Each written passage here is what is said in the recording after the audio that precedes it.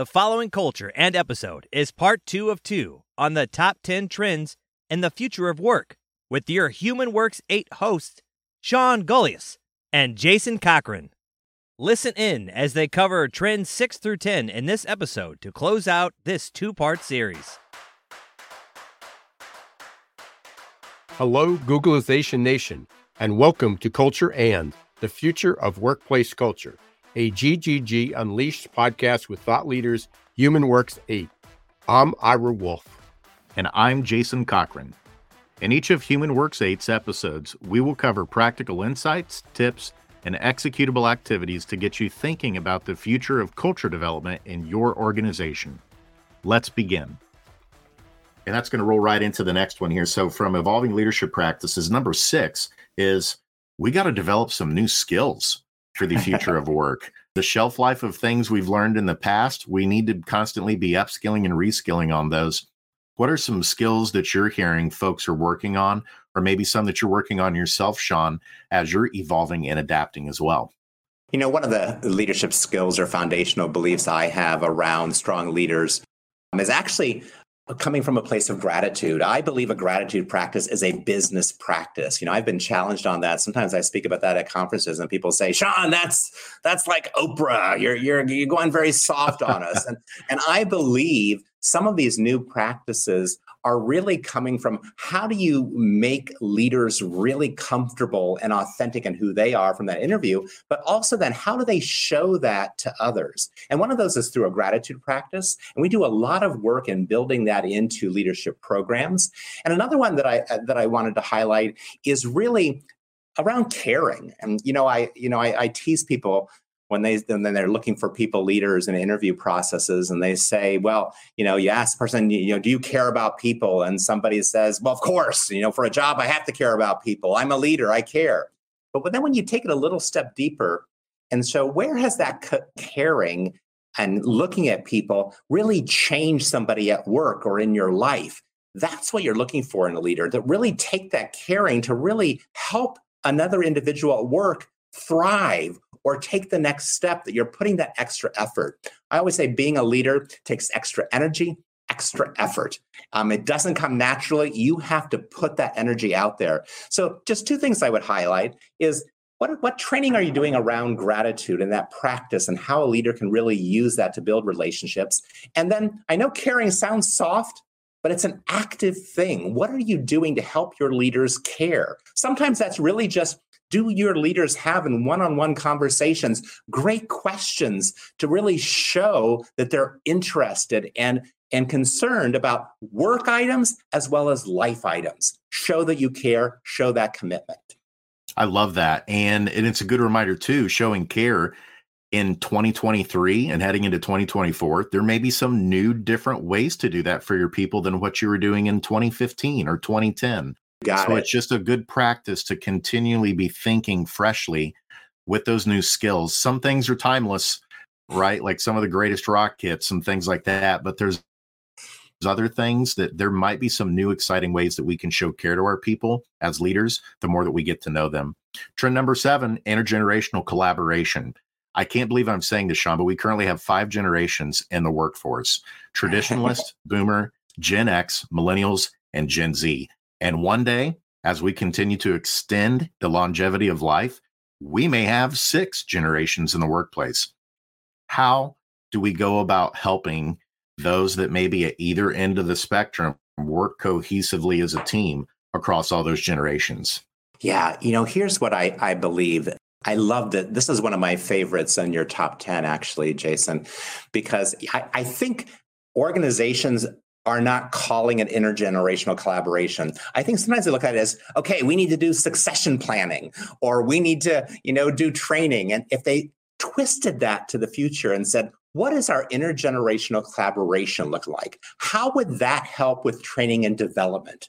How can you use the expertise of anybody, no matter where you are on all those names and different labels of different generations there, but what can an earlier generation teach a later generation? And how do you set that up as a positive in your culture and build that into your practices? I think that could solve succession planning. let me tell you, I think there's something around there that already that's built in. Also, when you think about, especially, I don't even know what, I think I'm called a boomer these days. I think I'm still in that boomer generation. But when I look at organizations, one thing we are also guiding them to think about is that expertise. Oftentimes it's not captured. And that's when all of a sudden, when somebody with a lot of expertise is moving on and taking the next step in their life, that expertise sometimes gets lost. One of the things about intergenerational collaboration, I believe, is really having everybody along the level really documenting and really noting what they're doing, how they're doing it. So it's sort of like a history is captured, whether that's efficiency in process, whether that's efficiency in knowledge. I often think we love people no matter where you are as far as their expertise and their great talents, but we don't think well enough about that. Okay, how can what somebody knows be useful over here? And I think calling it and really labeling it different from an HR perspective, like this intergenerational collaboration, I would love to see that more in people's 3-year picture as they're doing strategy and planning to the future. Twist it a little bit, see how it helps your training and development programs, as well as your thoughts around succession planning.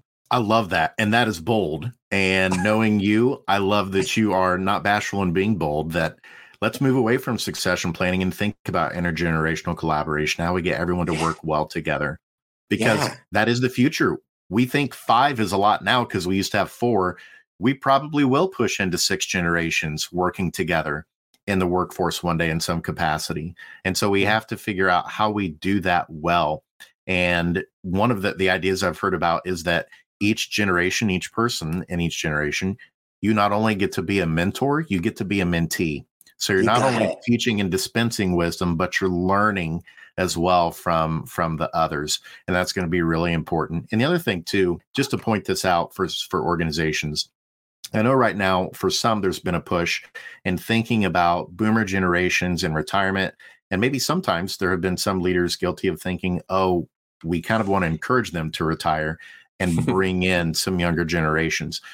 Just a word of caution around that. We now have a lot of research around certain types of skills that people have, cognitive skills. And there are certain skills cognitively that do not peak for humans until they're in their 70s. Certain types of experiential wisdom, certain types of creativity. And so I'd like to challenge us to also think, instead of thinking, oh, we just get to a certain age of retirement and then leave, like there's still tremendous value we can learn from the older generations because of certain cognitive skills that actually peak in those years. And instead of thinking, oh, do we need to rush certain people out the door? Let's turn that around and say, what can we learn from them? What should we be learning from them because of their unique skill set that's peaking at this age of life? And Jason, I mean, you're talking right to me. I don't know if you meant that for me because I should be retiring as far as that goes. But what I believe at the same time, I believe I'm doing some of my best thinking right now. It took me this long to get there, to your point. So I'm a living example of what you just said.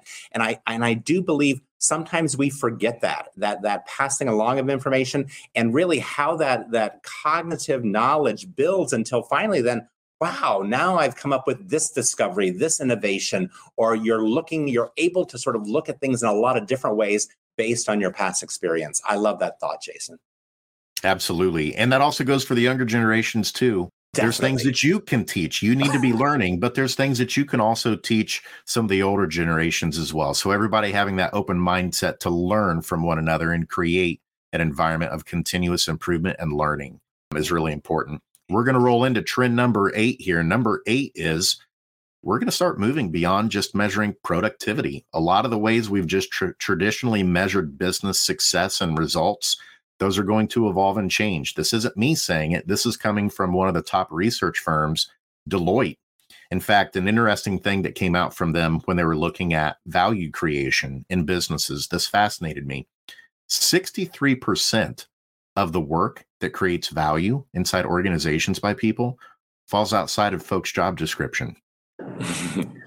I'll repeat that. 63% falls outside of the job description in terms of the value creation. So it turns out, leaders, when you're putting those job descriptions out to find talent and bring them in, that little line that says, and other duties and responsibilities as designated, it turns out that's 63% of the value compared to the 37% of the other things you have listed. Shawn, as we start entering into this new way of thinking about value creation in organizations, how can we go about helping leaders think beyond just the traditional measures of like productivity? One way to think about that, I think it's that talk about one of the things that you said was terrifying, a little scary when you think about that. If you're not thinking about the value adds of, let's say, even relationship building, how are you measuring that? That's one of those value adds. The people that are thriving and adding the greatest value in that last line of that job description, your job description is probably not talk about how are you as a relationship builder in your organization? How are you in that collaboration, bringing people together? How is that working? I also think it's all around measuring how you're using talent in your organization. A lot of times we think about talents from a very sort of siloed kind of view. This person does this. But in this collaboration and this needing for teamwork moving forward into 2024 and beyond, we need to really get the right people in the right room and understanding how those talents work together and measuring the efficiency and the production of teams when the right talents are in the room, rather than just sort of saying, hey, this person does this, here's what it is. We're not really, measuring the right thing. And we're also just sort of siloing in on a certain talent. So I think that collaborative and bringing people together, relationship building, I think is one. And then the third one I would say, as far as measuring, how are you measuring your efficiency in documenting and process improvement, Jason? I think that's another element that we find we're working a lot with organizations, just helping them for the first time, just simply documenting some of their core processes so they can build efficiencies, so if they can look at them objectively and say, oh, we need to stop doing that. Now that we see it on paper, this is the way it works, how can we build efficiencies into it or stop doing it? And again, I think that's a measure that a lot of organizations don't think about. They're measuring sort of that trailer, that end product, rather than that beginning thing on what is the process that our team members or this part of what we do, how it works. I love it. And that flows perfectly into trend number 9 too, Shawn, which is it's an area in your sweet spot. The future of work is going to be about how do we make sure we're setting people up successfully in terms of being in the zone when they're working. So we're talking about how do we help them get in the flow. We're talking about conation, which may be a new word for some folks that they're hearing for the first time. Help us understand how do we in the future start thinking better around people, around the 3 parts of their mind, and how we set them up to be doing the types of work that gets them in the flow with their natural instincts and ways of doing things. Yeah, but you're speaking my love language there, Jason, as far as this one, because one of our foundational pieces, and you know this, how we work and how we start with any organization, is really thinking well about people across those 3 parts of the mind, the cognitive, the affect, as well as the conative. And a lot of people know the cognitive and that expertise. And that's a big part of who we are. And people think about that personality and that those personality drivers and passions and desires that drive us. But they forget to get true flow or to get in that zone, you have to be working from your natural instincts. And that's that conative part of the brain. We use that assessment tool called Kolbe, and we're really well-versed and experts in that Kolbe theory and helping individuals, teams really understand what are those natural drivers from the gut that if I'm free to do it my way, what is my way? And understanding that, that's when you get in the flow. Because if you don't get that, you're seeing, I'm sure people on this call, you might be feeling yourself when you're working against the grain. You're working against, this just doesn't feel right. That's because you're working against your natural instincts. Go with your gut is what we always say. When you're working against the grain, that's strain. And it's one of the biggest drivers of people leaving a role, a company, a position outside of maybe a leader would be that strain capacity. And another element about that conative part of the brain is that also tension, it may be something that's happening in your organization or between people. And that happens from a leader and an individual who doesn't understand this conative part of the brain.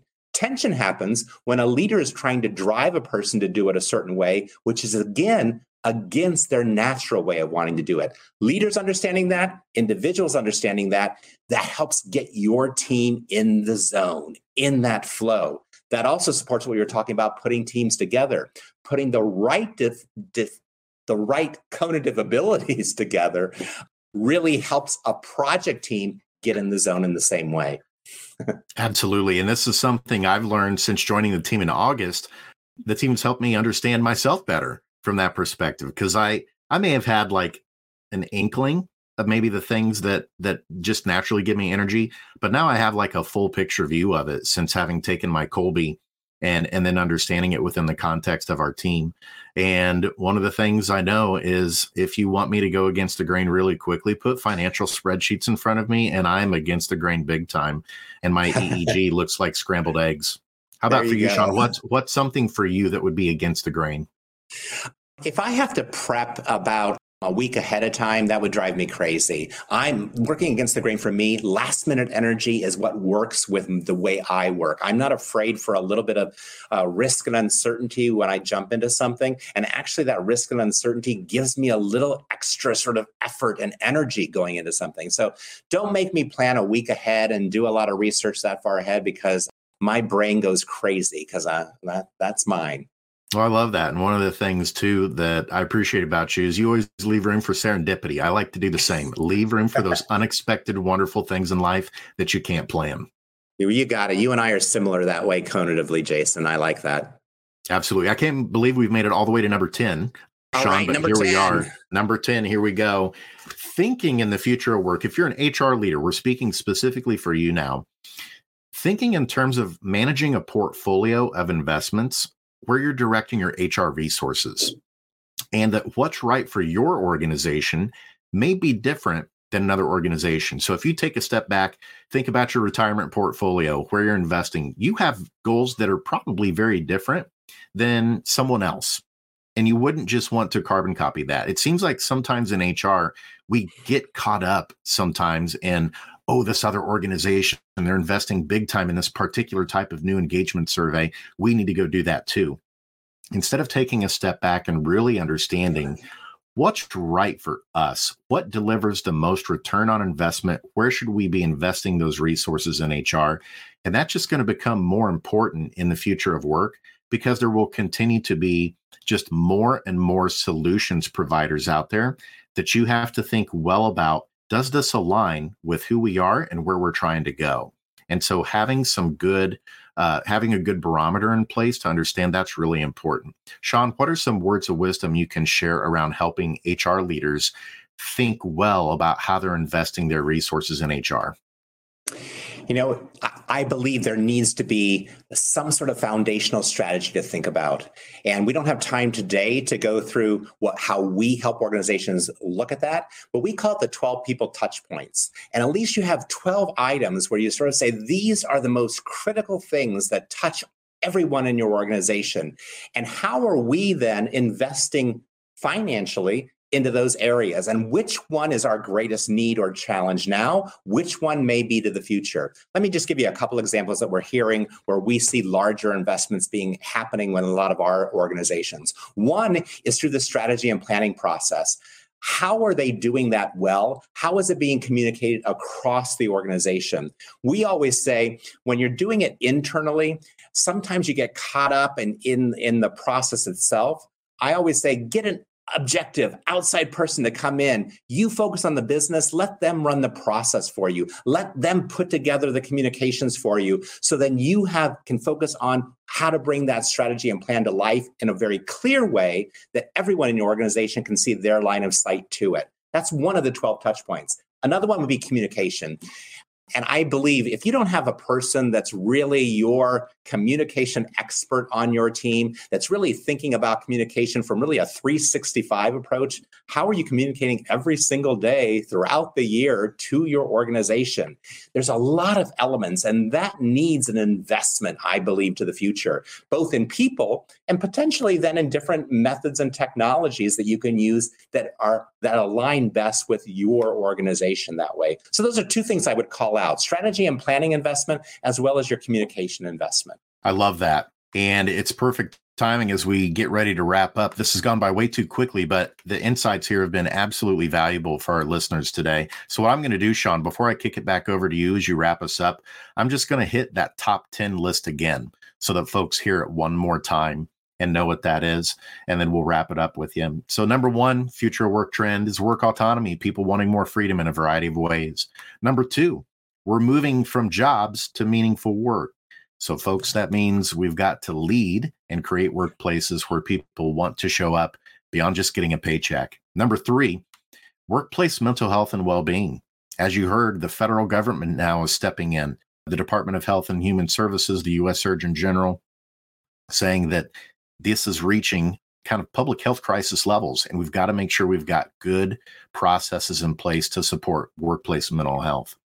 And then number 4 was metaverse, AI, and Web3. We've got a lot of technology change we've got to start thinking well about and making sure it's part of our strategic planning and that we do well around that. Number 5, evolving leadership practices. Some of the practices, things maybe that we've done in the past that have worked well in the industrial age. In the post-industrial age, maybe those things are going to have to be modified or tweaked in some ways. So those things are changing too. Number 7, all of us have to learn new skills for the future of work. The shelf life of skills now on average is about 4 years, and that might actually continue to drop. It might get smaller and smaller. So we've got to continuously learn and improve our practices. And then we've also got to make sure we're putting intergenerational collaboration practices in place too, which is the next trend. That's number 7. So with 5 generations in the workplace, potentially pushing into 6, we've got to focus on intergenerational collaboration, not just succession planning. Number 8, we got to think beyond productivity. Yes, we're not saying productivity is not important anymore. It is, but we've got to make sure we're focusing on the leading indicators of wellness for people and the systems we design and work to help people do their best work and feel great about it. Number 9, we're talking about flow and conation. How do we get people working more in the zone? We've got to make sure we're focusing on that. And then lastly, the portfolio management and HR. Thinking about where you invest your resources as an HR leader is really important. And don't get distracted. And just because another company over here may be putting a lot of money into something doesn't necessarily mean that that's the right choice for you. Know your organization and your people well to be a good steward and custodian of where you invest those resources. So that was the top 10 list on the future of work from HumanWorks8. Shawn, as we wrap up, what do you have for folks? Well, Jason, I'm just grateful. The way you're wired, you're always thinking ahead. And so your future view, and you're always ahead and thinking well about what's going to help people and organizations move forward. And I'm glad you thought about these top 10, put them together to really get people sort of thinking ahead. And it's perfect timing as people sort of get their 2024 or their 3-year picture sort of together in their strategy and plan. So thanks for joining me and sort of guiding me down this path, because it's been good thinking on my part too. I'm hoping everyone gained an insight or two. Don't hesitate to reach out to Jason or myself. It's a lot to cover in one little podcast. So if you want to go deeper into the top 10 future ways of thinking about work, or if you want to learn more about these 12 touch points, maybe that's a foundational sort of tool that could help you as you look in 2024, reach out. We're here. You got us. And look forward to us next month as we continue our GGG Unleashed podcast here. And I don't know what we'll be talking about, but I bet you're going to gain at least one insight. So thanks, Jason. Everybody have a great wrap up to this year, and happy holidays to everybody. That's a wrap for part 2, where Shawn and Jason cover trends 6 through 10 for the future of work. Thank you for tuning in, and check out HumanWorks8.com to learn more.